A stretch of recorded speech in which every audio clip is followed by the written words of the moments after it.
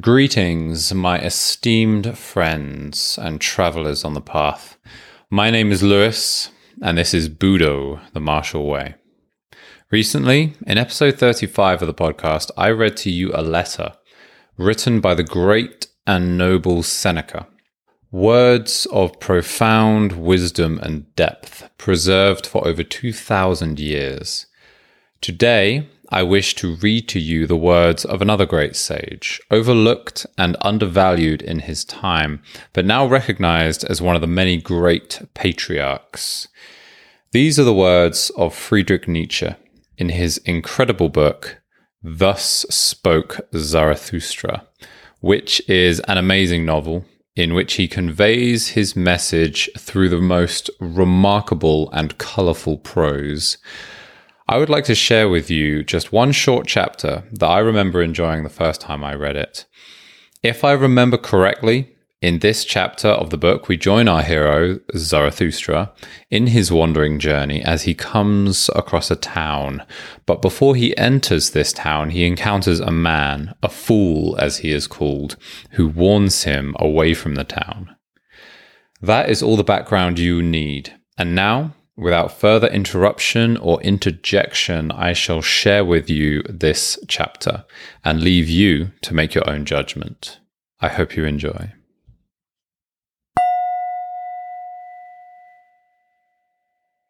Thus, slowly making his way among many people and through divers towns, did Zarathustra return indirectly to his mountain and his cave.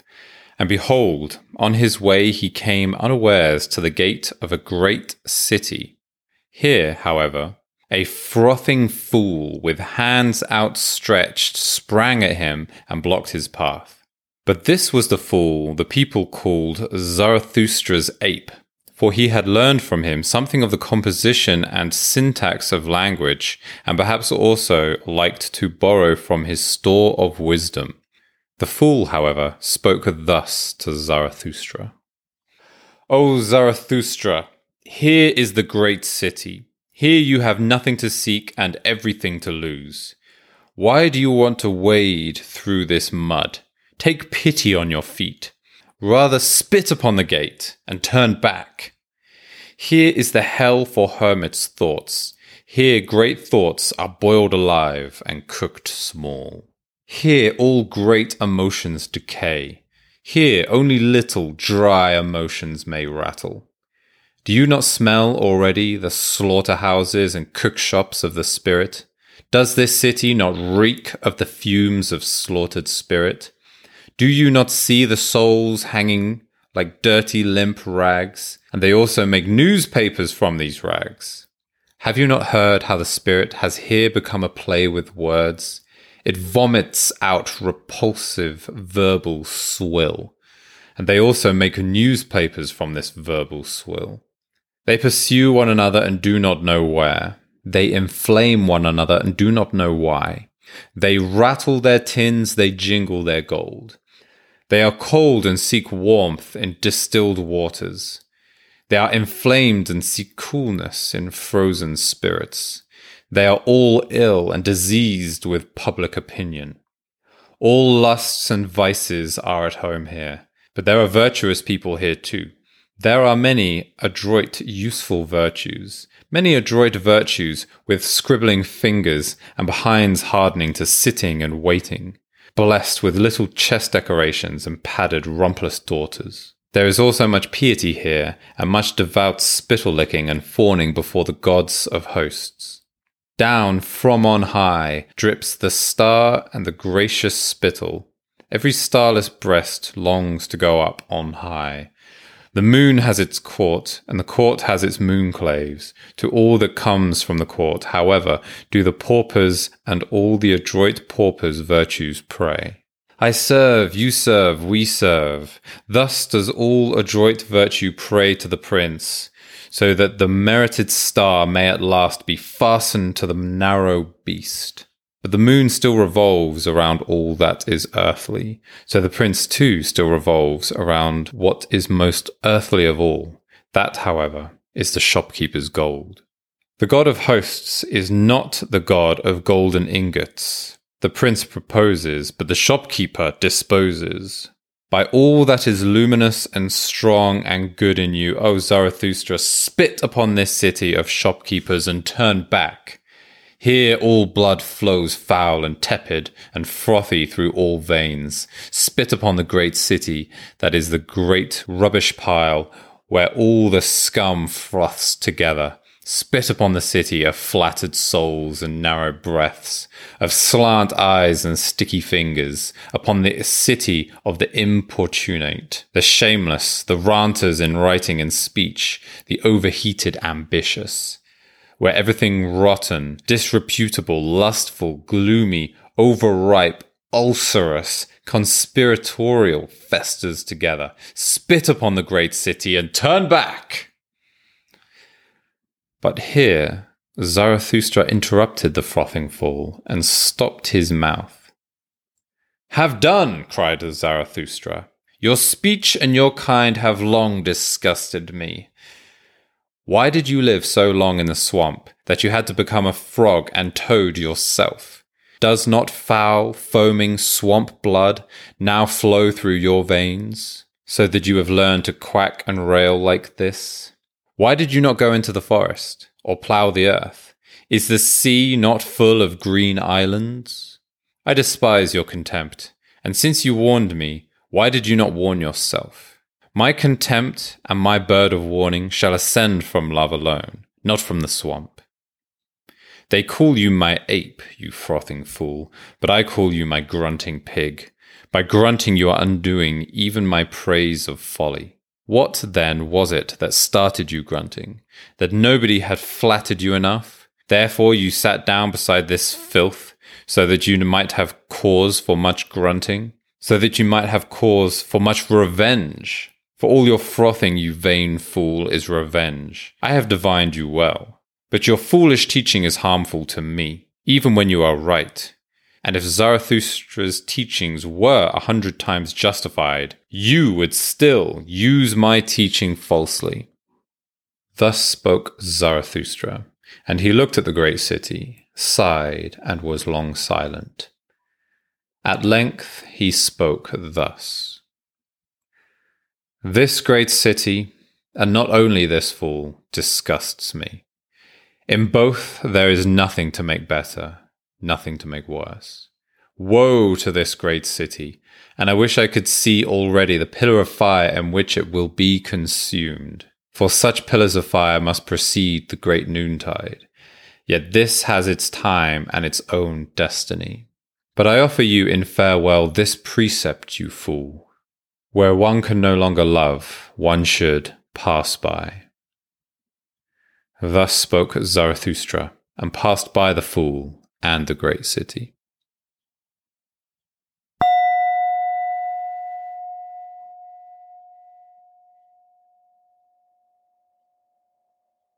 So what happened here? Zarathustra came to this great city, and at its gates, this one they call a fool warned him of its many great vices, the sin and darkness contained within, which could all quite readily be attributed to modern culture and contemporary city life. Zarathustra quite harshly rebuked the fool, as he said, "If the city is so terrible, if it is truly so awful, why do you remain here?" Zarathustra agrees with him. He thinks, yes, the city is awful and full of sin, but are you any better as you criticize it so harshly and yet still cling to it, when you could just as easily free yourself, live in the forest or away on any remote island? And again, could this not be valid criticism of modern society? Go online, corporate media, social media is full of these fools, denouncing government, decrying the evils of society, and yet they still participate in society. They continue to vote in the same elections that install the same corrupt governments they proclaim to hate. How many people spend all their time so full of anger and resentment, yet continue to participate in the very same game they denounce and scorn? Of course, it's not so easy to rid ourselves of all worldly possessions and go entirely off-grid, pursue the wandering life of Diogenes, however attractive it may sometimes be. We do voluntarily participate in this game. We earn money, we pay taxes, roughly obey the law. But of course, as it has been said, we should be in the world, but not of the world. It is within our ability to step back from secular life whenever we please, to retreat within ourselves. If you know anything about Stoic or Zen practice, you should understand this very well and not need my explanation. If you do need further information, please listen to more of my podcast. But I have said enough. I just wanted to share with you another interesting chapter from a very entertaining and enlightening novel.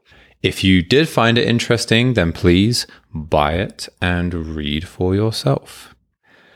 I hope everyone is having a fantastic day, week, month, year. The sun is shining, the weather is beautiful, life is good, and those on the way become the way.